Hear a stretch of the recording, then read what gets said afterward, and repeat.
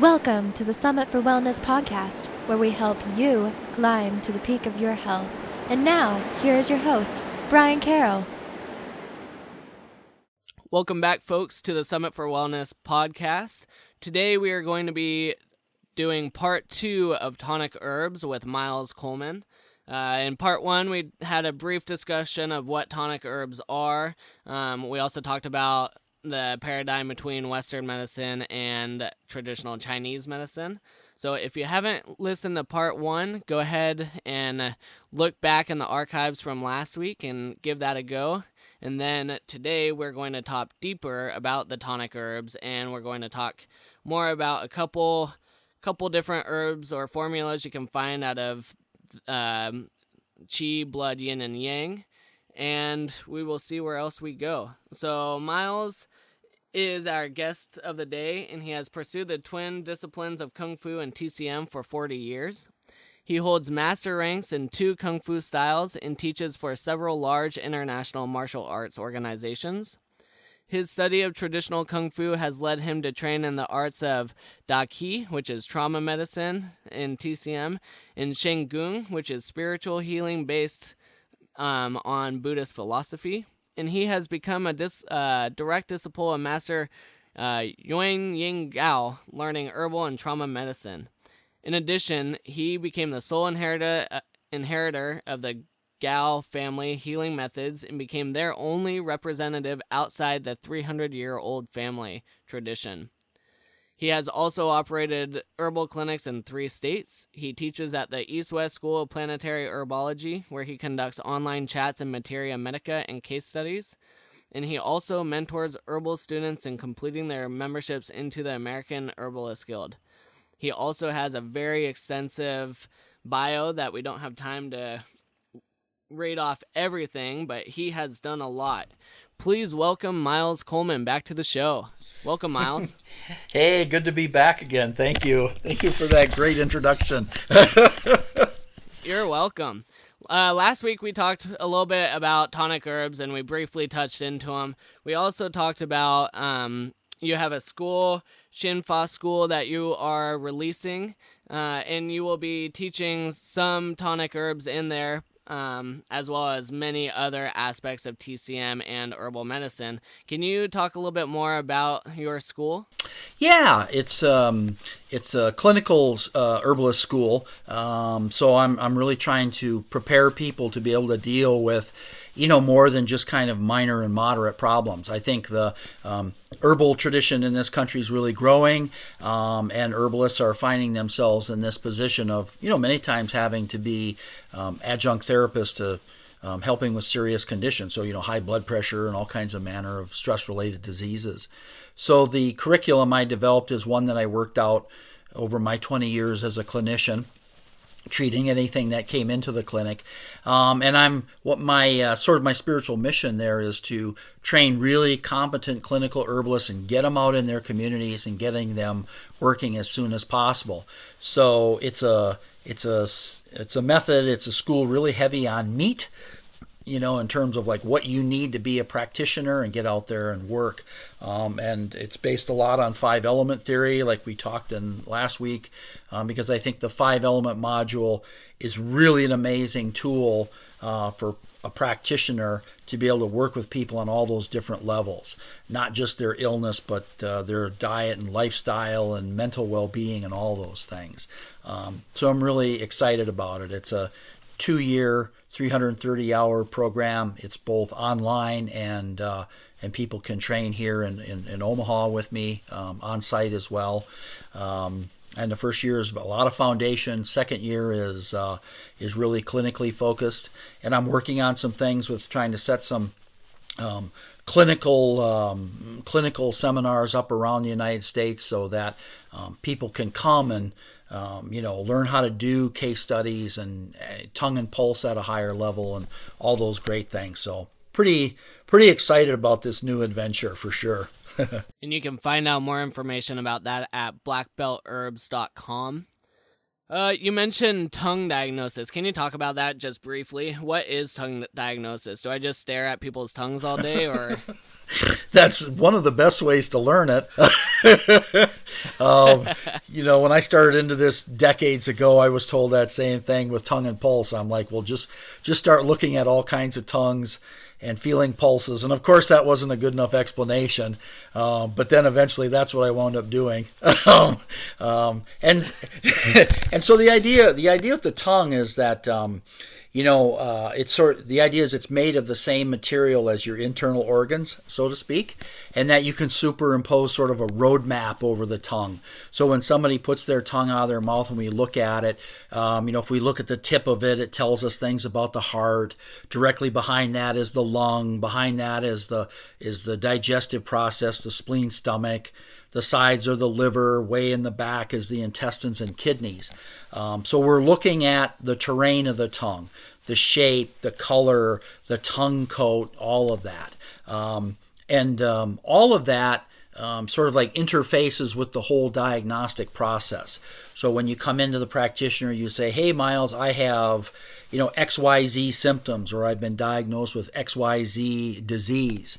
And then I'm asking questions, and then we're looking at the tongue to see what it tells us about the disease process. And then we're feeling the pulses according to TCM. And so those are kind of like the three cornerstones of the pattern diagnosis in Chinese medicine. And that's what acupuncturists do. That's what Qigong people will do. Twin food, it's all kind of a universal method that's been developed. So tongue is very useful. Pulse is paradoxical. Pulse is very difficult skill to acquire. Many times people focus more on the tongue because it's easier to understand, and many times it'll specifically say like what's going on right now, where many times the pulse is paradoxical and might contradict other information that you've gathered in the intake. So, yeah. Have you noticed that the tongue usually tells you more information than what a client might be telling you? Yeah, it sure can, and I think, you kind of train yourself in TCM to sort of be like a big radar dish in terms of like you're just sitting there present with people. And you sort of train that skill, so I find myself in everyday life talking to people, and, my eyes will go to their tongue, while they're talking or something, or there'll be a tone in their voice and I'll be like, oh boy, they must be doing this or they must be doing that. And one of the fun things I used to do was go do health fairs and do these things with like, a 10-minute tongue and pulse assessment, right? And it's a great way to hone your skills. And I'd set up shop there, and people would just come by, and I would just look at their tongue and feel their pulses, and then tell them what I saw, and it would just always freak people out, and it sounds more mysterious than it really is. It's like if you felt someone's pulses and they were like really big and booming, then it's in a particular, let's say it's like in the liver position, that's an excess pulse. And I could say things like, oh, well, are you having, digestive problems? Or if it's a woman, is there a lot going on with your menstrual cycle? And they'd be like, oh my gosh, how do you know that? Or I look at their tongue and there's a lot of thick white coat on it, and I say, wow, do you have a lot of mucus? And, is your digestion slow? Oh my God, how do you know that? And it's really quite simple, but it seems pretty amazing to people that you could just look at their tongue or feel their pulses and know some pretty pertinent information, It's kind of a cool party trick. It is a cool party trick. It is very cool. So last week we talked about Qi, blood, yin, and yang. Do you want to just give a brief description about those, and then we'll go a little deeper with the herbs associated with each one? Yeah, that sounds great. So Qi tonics, last week we talked about the mysterious Qi concept and what is that. So Qi tonics are going to be herbs that they either improve the digestive or the respiratory function, because the Chinese idea is you're going to get Qi from breathing and you're going to get Qi from ingesting food and water. So those Qi tonics are going to enhance the ability of those organs to do that, and then they're also going to enhance the ability of the body to release chi from the food and put it all together, and then those chi tonics also can make an organ system run better. So like an example would be, I have spleen chi deficiency, okay, and spleen is the Chinese concept of digestion. So maybe I'm eating okay, but there's just not enough juice and electricity running through the digestive process to do its job. So we put those chi tonics in there to spark up that flow better. Okay, so chi tonics are dealing with that whole process. Blood tonics, like we talked about, blood or zhu, X-U-E, zhu. It's a very mysterious substance in Chinese medicine. It's not just, red stuff circulating around in your veins. It carries chi and it carries body communication, and they literally feel that the blood stores emotion. So you'll often see with people who've had severe traumas that there's issues with the blood. The blood can be deficient, which is sort of like anemia, but more, or the blood is stagnant. So things like post-traumatic stress disorder and that, often you'll find stagnant blood. Stagnant blood can also be things, like heavy bleeding and clotting and sharp stabbing pains and migraines and, all manner of things. And then we have those yin and yang tonics, which sort of represent, like we talked about last week, the sympathetic, parasympathetic nervous system. So yin is that part of the body that slows us down. We go to sleep, we rest, we nourish ourselves, okay? So yin is like the mother. It's nourishing and it's grounding.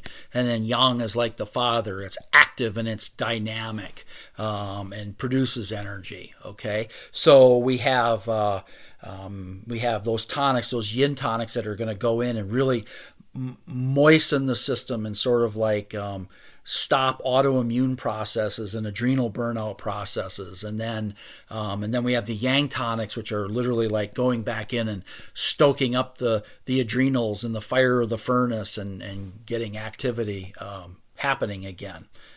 So yeah, they're amazing. It's an amazing category of Chinese herbalism. So is yin considered parasympathetic and yang considered sympathetic? Yeah, I always confuse that, but yes, that part of because again, as a lot of times as TCM practitioners, we're not really talking that methodology, we're really not talking that scientific theory. But yeah, that part of the nervous system that's going to be in charge of relaxation, and buffering the fight or flight response, and then yang is going to be the fight or flight response, right? So it's one way. It's one way of making a bridge and talking that to people. But to just say sympathetic and parasympathetic is literally like only talking about 1% of what the concept of yin and yang really is in the body. And that's where TCM is daunting, because it's just every word, every concept, every idea just has multiple layers. So it's kind of like, how far down the rabbit hole do you want to go? And even to this day, I'll find myself at times being like, okay, I'm studying something, I'm getting to a different level of comprehension of it, and I literally have to go, okay, that's enough, because this is just shaking my brain up too much. The Chinese concepts of how we're created, why we're here, how the whole energetic body is created, their conceptualization of the universe and our connection to it, it's pretty mind-blowing, literally. And when you really, especially when you get into the Qigong tradition, because they're not using anything other than the mind, really the mind and the intention to bring balance into the body, that's where you really start getting into some of the amazing, awe-inspiring, confusing spiritual concepts of Chinese culture and Chinese medicine. Yeah, I was going to ask you with the sympathetic, parasympathetic, even though you said it's only like 1% of it, in Western culture, a lot of people are very sympathetic dominant, and it's hard for a lot of people to get more into that parasympathetic state.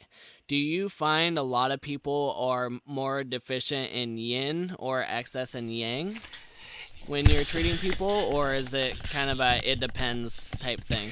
Yeah, I think people are definitely more yin deficient in our culture, and the idea, is like yin supports yang and yang expresses yin. So to some degree, if you're deficient in one or the other, you treat both of them. So, if you're yin deficient, we would primarily focus on rebuilding the yin, but we would also know, because of the connection, that we have to look at the yang state of things, and we may actually put some herbs in there that deal with that, or vice versa. You're very yang deficient, and we've got to look at we've got to also support the yin of the body. And the whole idea of just people burning themselves out, is really, really prevalent in our society. And yin deficiency is really going to be a condition where somebody's exhausted, but they can't sleep. And they're having, they could literally be having like menopausal symptoms. I mean, their mind is racing. They're having flushing up and hot flashes and night sweats. They can't relax, and it's all because the idea is that yin, that is like the mother, that's like calming and cooling and grounding and grounding people into their body, is disappearing. So now the yang just is ungrounded, and it just starts to manifest. And you could look at our society, and actually see it as a representation of what's happening with people personally, because we talked about that concept last week. The big picture as opposed to the small picture. So Western society is a very yang dominant society. It's all about growth and constant expansion and pushing outwards. But just like if you have a plant, you can feed it fertilizer and you can grow it so fast, but it never develops a root network to support all that growth. So it just kind of collapses in on itself. And that's where yin is so vital, because yin grounds that whole natural process of growth and outward movement. And if you don't have that, it's unchecked. And then it's very unhealthy and leads to big problems later on. So I think that is a perfect lead into some tonic herbs or tonic formulas that you really like to use for. Let's start right there with yin. What are a couple of them that you can go into more detail about and dig down a little deeper for the listeners? Yeah, the premier one that gets used a lot when you talk yin tonification, and again, I'll digress a little bit and say that each herb is going to have its sort of chi manifestation, right? So yin tonic herbs are going to have this heavy, which means they're going to anchor, pull down, pull things deeply into the body, rooted in. So they're going to have this heavy kind of moistening nature to them. And one of the premier ones that gets used a lot is this herb called Rehmannia glutinosa. And it comes in two different versions. There's one version that is prepared, where they soak it in vinegar and they beat it 7 times. They do this whole process, and what it does is it condenses the energies. And then there's a raw version of it that's more anti-inflammatory and less tonifying. And when you look at all the yin tonifying formulas that are used, more than likely you're going to see Rehmannia in there. And if you go to a Chinese herb store and you ask for it, you're going to see these flat-looking pieces that look like tar, thin patches of tar, and it's pretty gooey and it's black and sticky. So it's literally like a food to the kidneys and a food to the yin of the body. Very important herb. We find as Westerners practicing Chinese medicine that it's actually a little bit of a problematic herb for Westerners, because most Westerners, most of us here in the West, we have horrible digestion.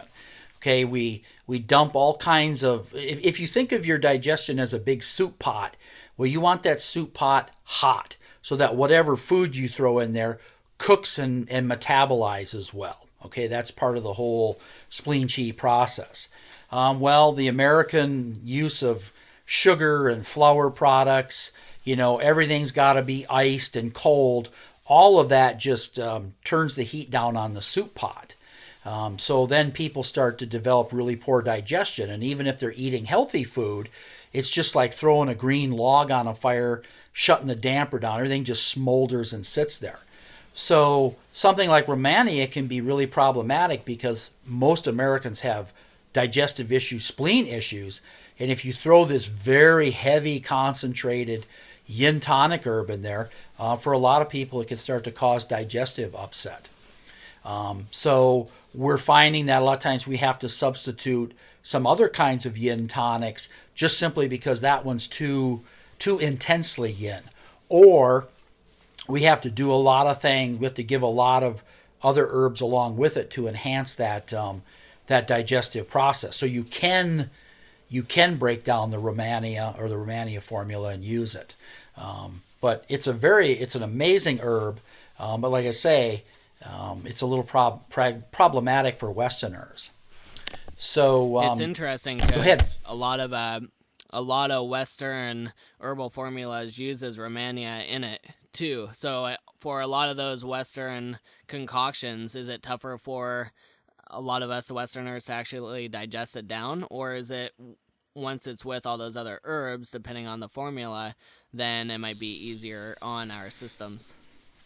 Yeah, that's why the Chinese herbal medicine is so focused on formulas, because they understand that you're putting substances in the body that have unique qualities to them. So an herb is unique in that it's like a food in that your body recognizes it as a food and can digest and absorb it, and yet it can stimulate a physiological reaction in the body.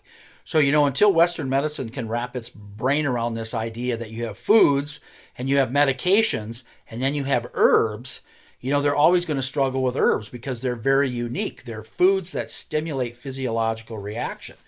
Even still, Chinese medicine recognizes you're putting those things in the body and they're having a physiological effect. So you might have to buffer them. If you're cold and I need to put really hot herbs in there, that's great.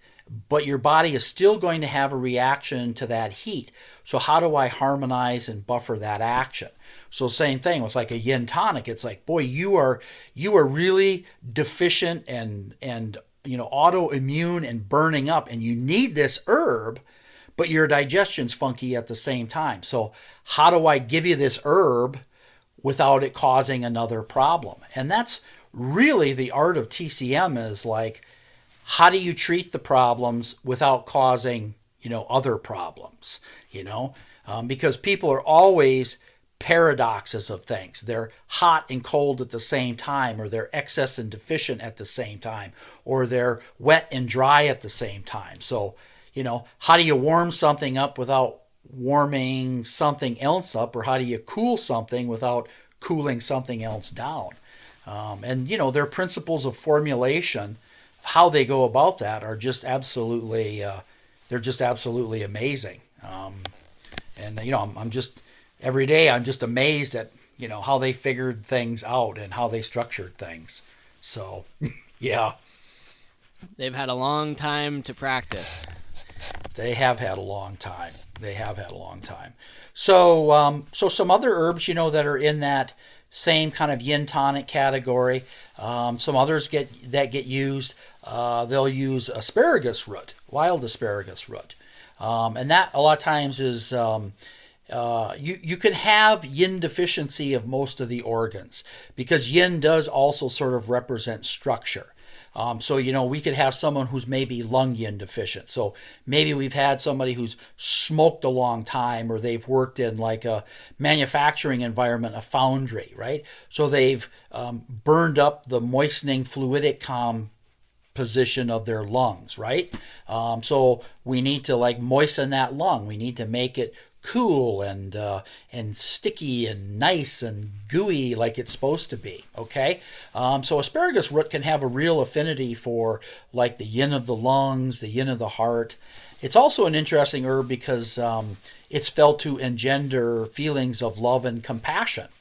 And that's one of the amazing things about Chinese medicine is the mental and the spiritual is not separate. Okay, it is equally integrated. So you can't treat anybody on a physical, emotional, spiritual level without treating the other ones. So if you have a physical problem, to some degree, there's a mental spiritual component. And if you have mental illness, we have to look at, the spiritual and physical component of it. So things like asparagus root, all the Chinese herbs can have a definite psycho-spiritual spiritual action. So there's other herbs like lily tuber and glenia. They're amazing. Western herbalists a lot of times will use things like marshmallow root. Okay, a great yin tonic. Okay, there's controversy about comfrey root, and the alkaloids in it. Some people say, it can be toxic to the liver long term. Other herbalists, poo-poo it based on traditional and historical references. But a lot of times comfrey gets used. So yin can be something, that could also like really stimulate regrowth and physical structure and things. So those are just a couple yin tonics. A couple of many. A couple of many. So on the opposite spectrum, what are some tonics for yang?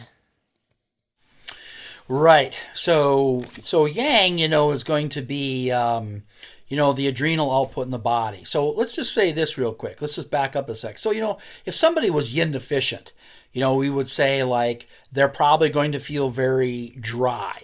Their eyes are dry, their mouth is dry, their skin is dry. They may feel literally say things, like they feel fried or they feel like they're burning up. Okay, their mind is racing. They can't sit still. They're fidgeting all the time and they're always moving. They lay down to sleep at night and their mind is racing and they're having hot flashes or night sweats or their mind just keeps going on and on. Menopause in Western society is basically yin deficiency with what we would call heat signs. Okay, so then when we talk yang deficiency, yang is all about warmth and movement. So those people are going to feel just cold. That's the person you see on a 80 or a 90 degree day that's wearing a sweatshirt, right? I mean, they're just cold and they have feelings of cold and maybe they're stiff and there's low back pain and their knees feel tired and they lack vitality and the sexual dynamic, the libido is all tied into that. So, premature ejaculation and no libido, all those things are going to fit into that yang category. And there's a category kind of associated with that. So you have these yang tonics, but then you have a category that's called internal stimulants or warming the interior. And there's a very important herb in that category, aconite, that kind of works like a metabolic time bomb to spark off the fire of the kidneys again. But all kinds of yang tonics, some classic ones. You'll see people talking about horny goatweed, epimedium, because that can have a real powerful effect on the libido, as well as these other issues. Some other great ones, would be. Let me say this: one of the unique qualities of yang tonics is that kidney yang will rule the bones. So you can use kidney tonics, yang tonics, not only for like treating bone injuries, but they're also very useful herbs for treating, things like osteoporosis and failure to thrive, weak bones in children and things like that. So there's a couple herbs that get used in that dual function. They get used a lot in HIT medicine. So you have one called duzhong. It's a comia tree. It's the rubber tree. You get it and it looks like a big piece of snake skin. That's an amazing, amazing herb because It can have hypotensive, blood pressure lowering effects. It will strengthen tendon and ligament and bone. It's a tonic herb that can literally be taken long term, used as where some tonics might be more short term duration, that can be a long one.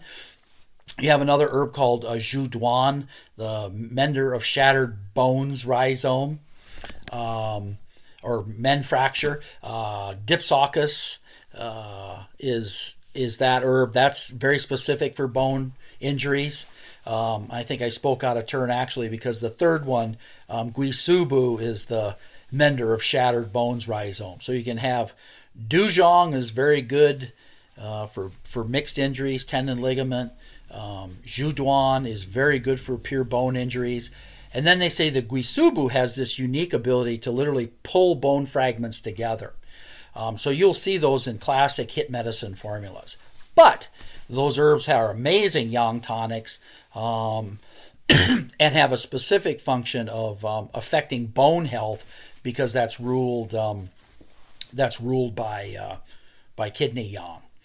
And then, you have other things like the deer antler velvet is a very powerful heating kidney yang tonic. And then you can have some paradoxical ones in that category. You can have an herb called Cistanches, which is this very powerful yang tonic, sexual tonic, but it has paradox qualities of being a yin tonic at the same time. So it can moisten the bowel. So oftentimes in elderly people, they don't really necessarily have constipation per se, but what they have is lack of peristalsis, yang. So you can give them, there's a classic kidney formula with Cistanches in it, and it moistens and lubricates the bowel at the same time it stimulates peristalsis. That formula is a godsend for elderly folks who are having problems with bowel function. And then all manner of, when you start looking at Chinese Materia Medica, there's all manner of herbs are not just plants. There's minerals, there's animal parts. So gecko, the actual lizard gecko is used. It's a powerful kidney yang tonic and can also strengthen respiratory function. You can tell I get pretty excited about all this stuff because I don't know what it was in my early days of getting exposed to Chinese medicine, but the whole tonic herb thing just fascinated me. It just, I really enjoy it. It's like, look at what this can do. So a lot of the information that you have learned, is that from your own trial and error, or is it from all the people you've studied under and all the information that's already been discovered from these herbs over thousands of years? Yeah, and again, you don't have to be a smart aleck, but yeah, the answer is all of those. And that's pretty traditional for Chinese medicine, is that you learn recorded information, you learn empirical knowledge, and then you sort of will many times learn the empirical knowledge of your teachers, what they've discovered clinically, and then you learn your own wisdom as you go out there and try to apply these ideas, apply your wisdom. And that's one thing it's easy with herbs to sort of pigeonhole them, to say, well, this is a yang tonic and it treats this symptomology, and not look deeper at it. And it's one of the downfalls, I think, of the supplement industry, is they take an herb and they just promote it for one particular function, when that herb could do many, many, many other things. And oftentimes when people start thinking outside of the box, and TCM is very good at helping you to do that, it says this herb does this or this formula does this, but it also develops the ability in you to say, well, if it can do this, what would it do in this situation? And oftentimes that's how a new application of it is discovered, because somebody doesn't just say, well, epimedium's good for your libido, they figure it out. They figure another use for it. So yeah, to answer your question, it is all of those. It is all of those things for sure. So you were talking about hit medicine. Don't you have a couple like kits to make your own hip medicine at home at blackbeltherbs.com? Right. So, hip medicine was each part of Chinese culture sort of appropriates a branch of Chinese medicine for their own use. So the martial arts people developed their own branch of Chinese medicine, and it literally was the sports medicine of its day. So it's, a lot of traditional kung fu is dying out. A lot of that information is not getting passed on. If you study with most traditional kung fu people, they will use a preparation called Dit Dat Jiao. It means like iron strike wine or hit fall wine, and it's an alcohol-based preparation for treating all manner of injuries, soft and hard tissue. But that Da Qi, that hit medicine, originally was a complete system. So you also had all kinds of training formulas because the Kung Fu was the atom bomb of its age. So people were, developing all these crazy striking abilities and these just incredible abilities with their bodies. So they supported that with herbal medicine and acupuncture and qigong. So if you study traditional kung fu and you study it long enough, your teacher will have you go learn healing. Because the idea is you have to find balance. You can't just study the combative side. Same thing if you study the healing side, and they both help you to understand that.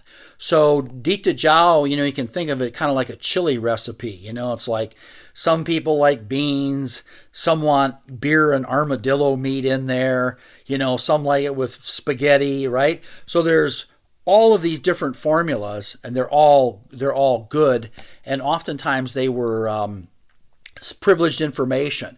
They were things that kung fu people held on to and didn't pass on, but only to certain students or inheritors of the style or whatever that may be.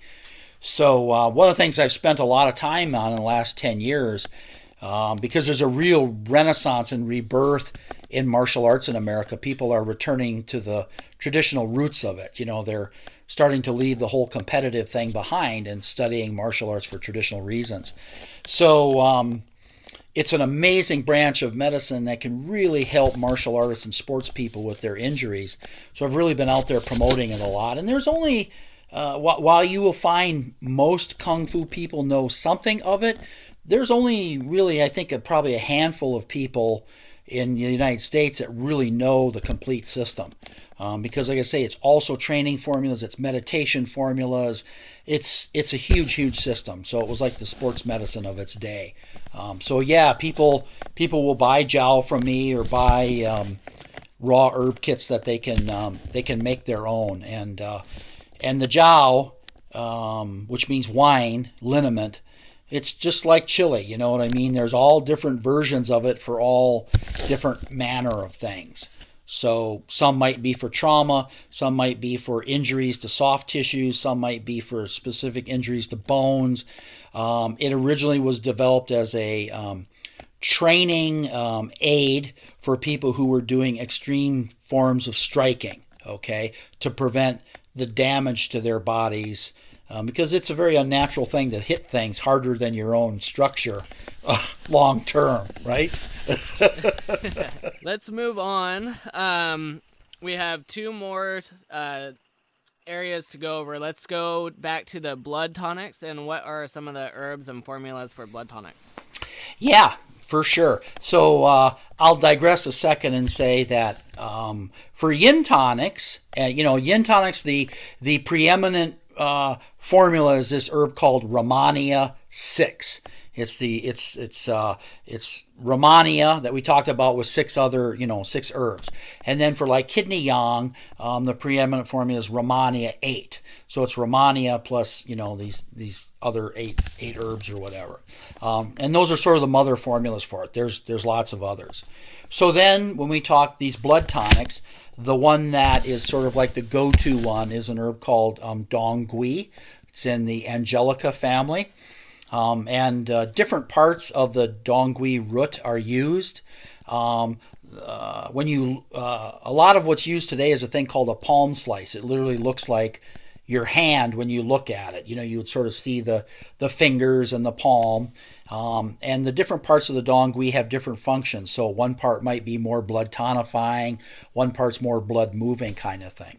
But, I've heard people say this is women's ginseng. And it's like, well, it's not really a good description, okay? Ginseng is often thought of being more of a chi tonic. And to say that this is women's ginseng, just implies that you would only give this to women. Now, women are more prone to blood issues and yin issues because by nature they are yin. And then also women lose blood through the process of menstruation, and the blood has to be built up. But what we're talking here is blood deficiency, a very common pattern. Everybody has blood deficiency, regardless of their sex or age or whatever. That's a very, very important herb, and shows up in all kinds of formulas. And it's very well tolerated. It's not a problematic herb or anything like that. It's one that could be used, as in all these tonic herbs, literally they could be used for years and decades. Especially the older you get, the chi, blood, yin and yang of your body depletes during a natural process. So a lot of these formulas literally become geriatric tonics. They become a way to slow down and forestall the aging process. So dongui often shows up in this classic formula called siwu tang, or dongui 4. It's dongui with 3 other herbs for building the blood and treating blood deficiency. Another really important, well-known herb that's out there right now, a lot of people are using is lychee berry or goji or wolfberry. So if you go into a supermarket, an Asian supermarket, you're going to see these things that look like little red raisins. Okay, those are considered some tonic herbs are like a food grade, meaning that the idea is you would consume them on a daily basis, literally as food.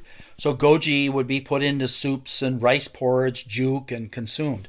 It's a very mild but yet very powerful herb, and it also builds liver strength, kidney strength. It's delicious. It's good for you, and everybody should probably be consuming that one on a daily basis. And then there's lots of other blood tonics. Another one that gets used a lot is one called Hishao Wu. Black-haired Mr. He. So, Chinese culture was very focused on children and progeny. So the story is that Mr. Wu married a young wife and sort of couldn't perform. So he couldn't have children. And so he found this plant and he started eating it.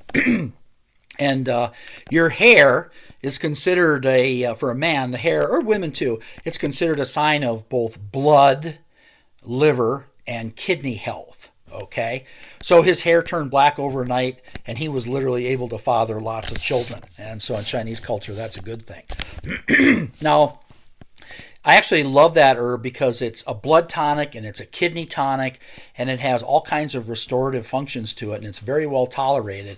And it's actually the herb that I substitute a lot of times for Rehmannia, because it doesn't have quite Rehmannia's food to the kidneys quality, but it's pretty close, and it doesn't have that sticky, cloying nature where you're going to have to worry about enhancing the digestion with it.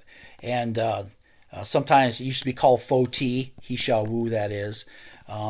It's in the Polygonum family, and it's really, really an amazing herb, and used in lots of formulas, and I think more so with Americans for those problematic reasons we talked about. It sounds like blood is one of the important pieces that we need to work on really tonifying and building back up. Definitely.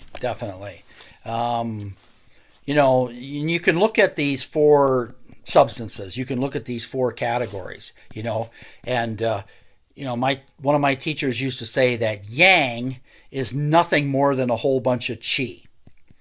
And he used to say that yin is just, that blood is a part of yin, and yin is like a deeper level of fluidic nutrition.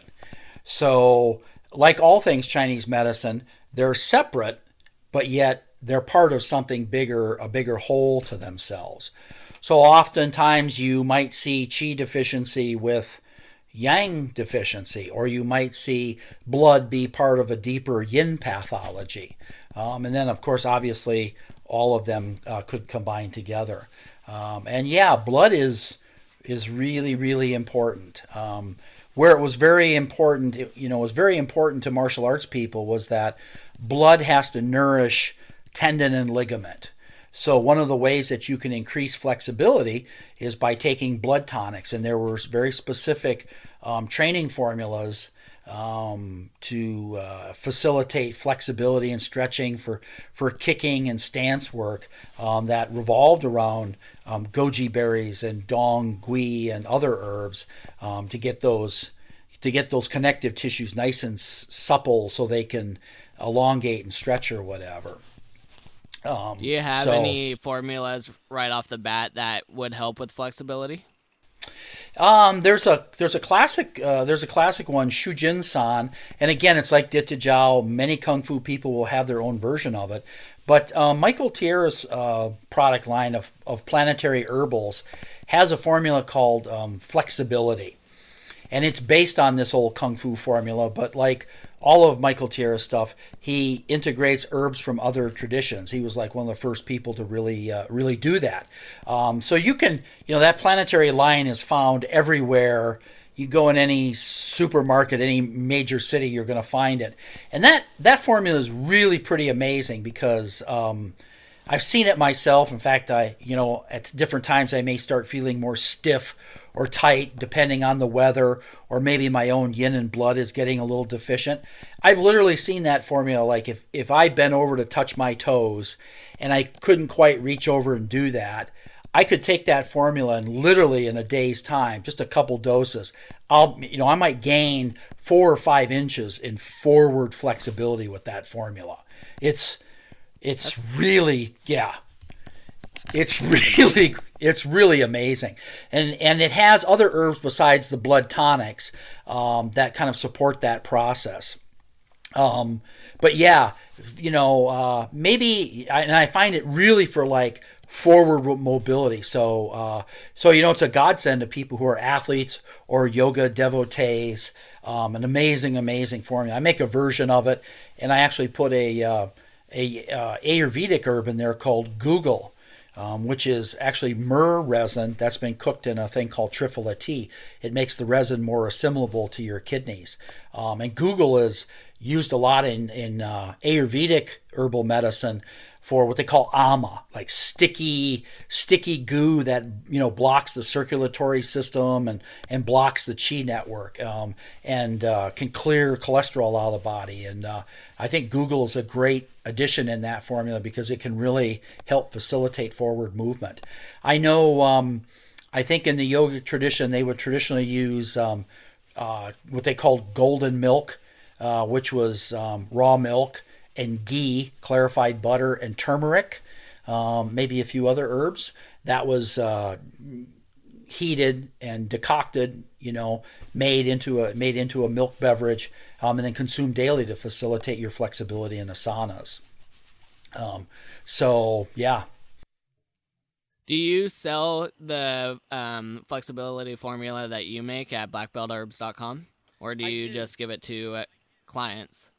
I give it to clients. I do make it. Oftentimes, I'll just recommend that people get the planetary formula because a lot of times it's very available. You can get it both in a tablet and an alcohol-based extract. I think for anything having to do with blood and circulatory issues or pain issues, ingesting those herbs with some alcohol is actually really good. It helps facilitate that.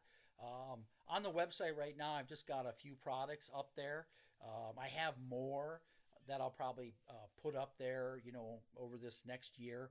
A lot of people that work with me know I have those things, and people can contact me. They can contact me with their specific needs because I treat, all manner of pain issues and also that's for lay people, and also all kinds of issues with martial arts and sports people as well. So yeah.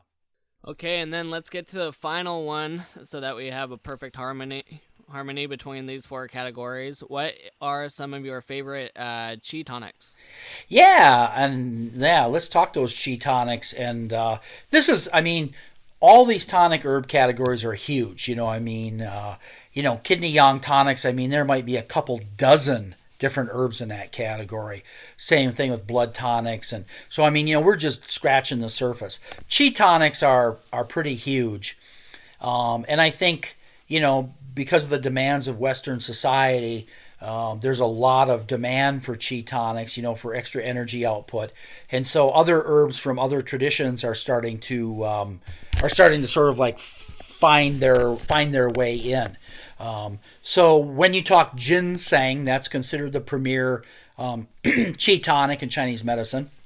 But there's, as in all things Chinese, there's different versions of that. Okay, so you can have Chinese ginseng, and often it is steamed. They steam it over this tea of red dates, and by steaming it, it turns red, and they feel that makes it even more yang tonifying. So the Chinese red ginseng is very hot. It's both a qi and a yang tonic. Okay, the Chinese consider American ginseng. They actually put American ginseng in the yin tonic category, because they'll say that American ginseng will help build fluids in the body, yin. There's great debate about that, because personally I find American ginseng to be much more of a qi tonic than it is a yin tonic. But it can be a good choice for someone who runs hot, has a hotter constitution, and yet they need some tonification. Okay? Then you have an herb called Codonopsis, or bastard ginseng. That one gets used a lot of times as a replacement for Chinese ginseng. It has more of a strengthening process to the spleen process. It's less qi stimulating, less qi building, and it's very inexpensive, and it was felt to be a good substitute. And then, and astragalus is another premier herb. So if you get astragalus, it'll look like these big, long tongue depressors. That is an absolutely phenomenal herb, not only for gently building qi, but it's also used a lot of times in China to support the body when you're going through chemo. It can have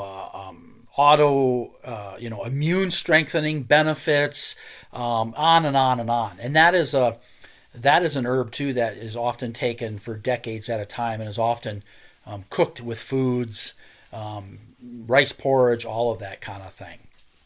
And then sounds like astragalus would be a good option for a lot of the people around here going through cancer treatments.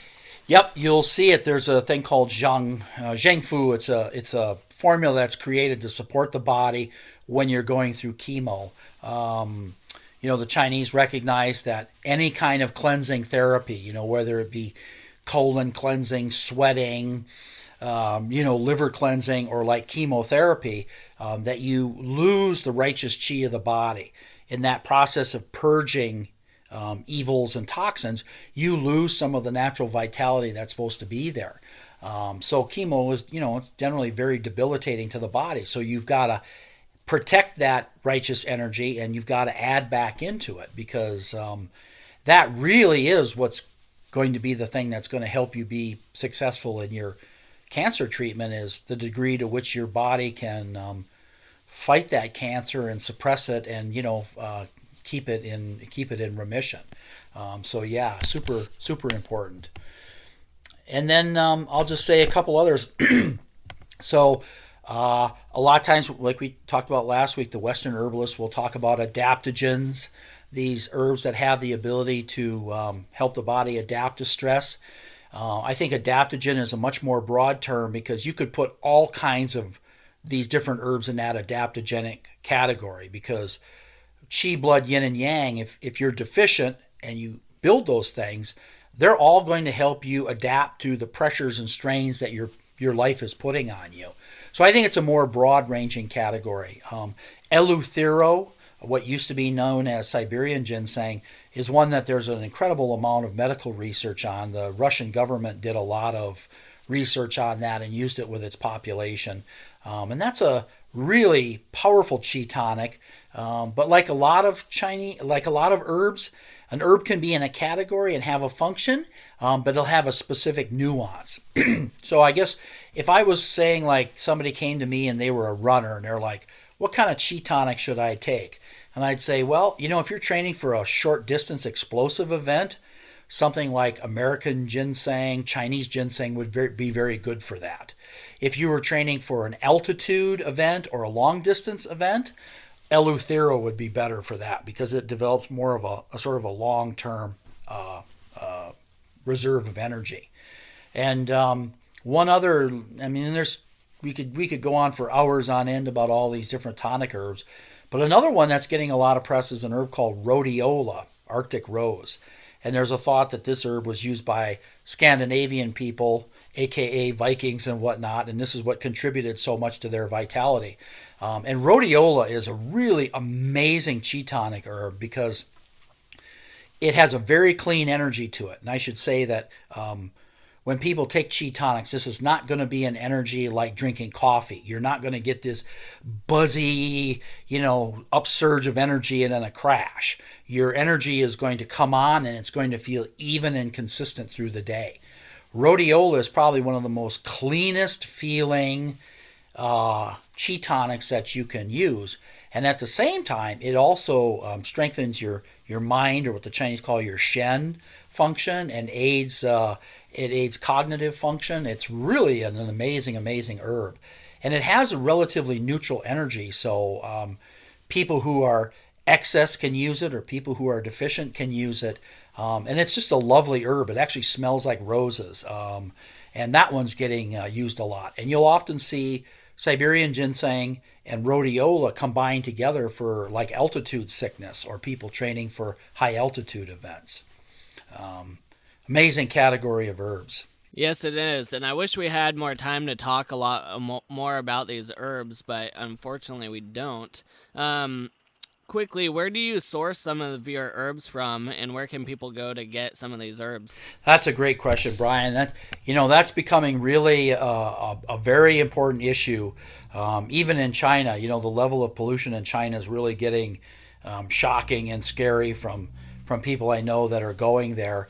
Some of the big companies like Mayway, who is a big industry leader, have actually created their own farms to grow medicinal herbs on because of the pollution problems. It's so there's a variety of companies and a lot of Mayway, new herbs, on and on and on. And what they're doing is they're making sure that they're sourcing herbs, and those herbs are being prepared, and there's GMP, good manufacturing processes going on. There has to be certification, testing for heavy metals, all of those things.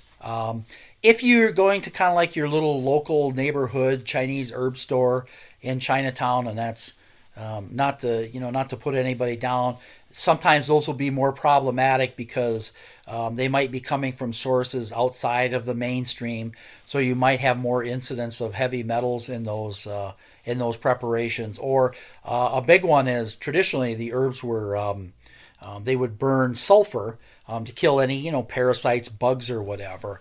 And a lot of people have sulfur sensitivities. So if you have sulfur sensitivities, you might need to talk to your supplier and ask them if they're if they've been sulfur smoked or they're soaked in sulfites or whatever. Mayway is generally considered an industry leader, but there's lots and lots and lots of other great ones. Like you and I talked a little bit, one brand that I, as far as tonic herbs, that I find really amazing, and they're in Los Angeles, is Rontier Gardens Dragon Herbs. When you read all the stuff about how a 200-year-old Hishao Wu root will return you back to being 18 years old, when you are able to use these authentic tonic herbs from authentic sources and they're as old as they are, their health benefit is just absolutely amazing. I find Rontier Gardens line because he's accessing very premier, high quality, old tonic herbs from the I think the Chongbai Mountain region in China, and the company's name is Dragon Herbs. I don't get any feedback or money or anything from those folks. Simply an amazing product line. So you can go on there and check it out. And they have people you can talk to and get recommendations. But that's an amazing product line, especially for tonic herbs. Awesome, Miles. Thanks once again for coming on to the show. If anybody is interested more in what Miles Coleman is doing, you can find him at blackbeltherbs.com. He's got his Shinfa school that's going to be coming out here pretty quick. You also do consultations, don't you, Miles? I do. If they go on the Black Belt Herbs page, they'll see different levels of consultation that I have, from pain to very serious medical conditions, more chronic illness people have. So I work at a variety of levels. I can't do pulse diagnosis long term, but I can get pictures of people's tongues and things, and I can do quite a bit long distance. So yeah, please check that out. That is an important part of what I do, is working clinically as well. And you have 1,000 Facebook pages. Do you want to list off a couple of them? Right, exactly. So I have the page for the school, which is the Shinfa School of Herbal and Energetic Medicine. I have a Facebook page, Black Belt Herbs. That one's devoted to a lot of sports injury, Daqi, hit medicine stuff. And then I have a page, Ling Chi Medical Qigong. That's devoted to the healing method, medical Qigong that I'm going to teach. That I'm going to start running more teaching events for that around the country to promote that method that I learned and keep it alive. So yes, you can check all those out. Please do. Well, thanks again, Miles, for coming out. I really appreciate it. Awesome. Thanks so much, Brian. This has just been a gas. Love talking Chinese medicine, and anytime, my friend. Me too. Please come back. For sure. I will. Okay, for anyone that wants to find out more information about the tonic herbs, we did do a podcast last week. If you go to summitforwellness.com/podcasts, you can see that in the archives. And for future podcasts, you can go to that same link and you will see all the updated podcasts there. And if you want more information, please go to summitforwellness.com. We will see everybody next week for our next podcast. Take care. You have been listening to the Summit for Wellness podcast. If you are ready to climb to the peak of your health, visit summitforwellness.com for more information. As you continue on your journey, we hope that you will join us next time on the Summit for Wellness podcast.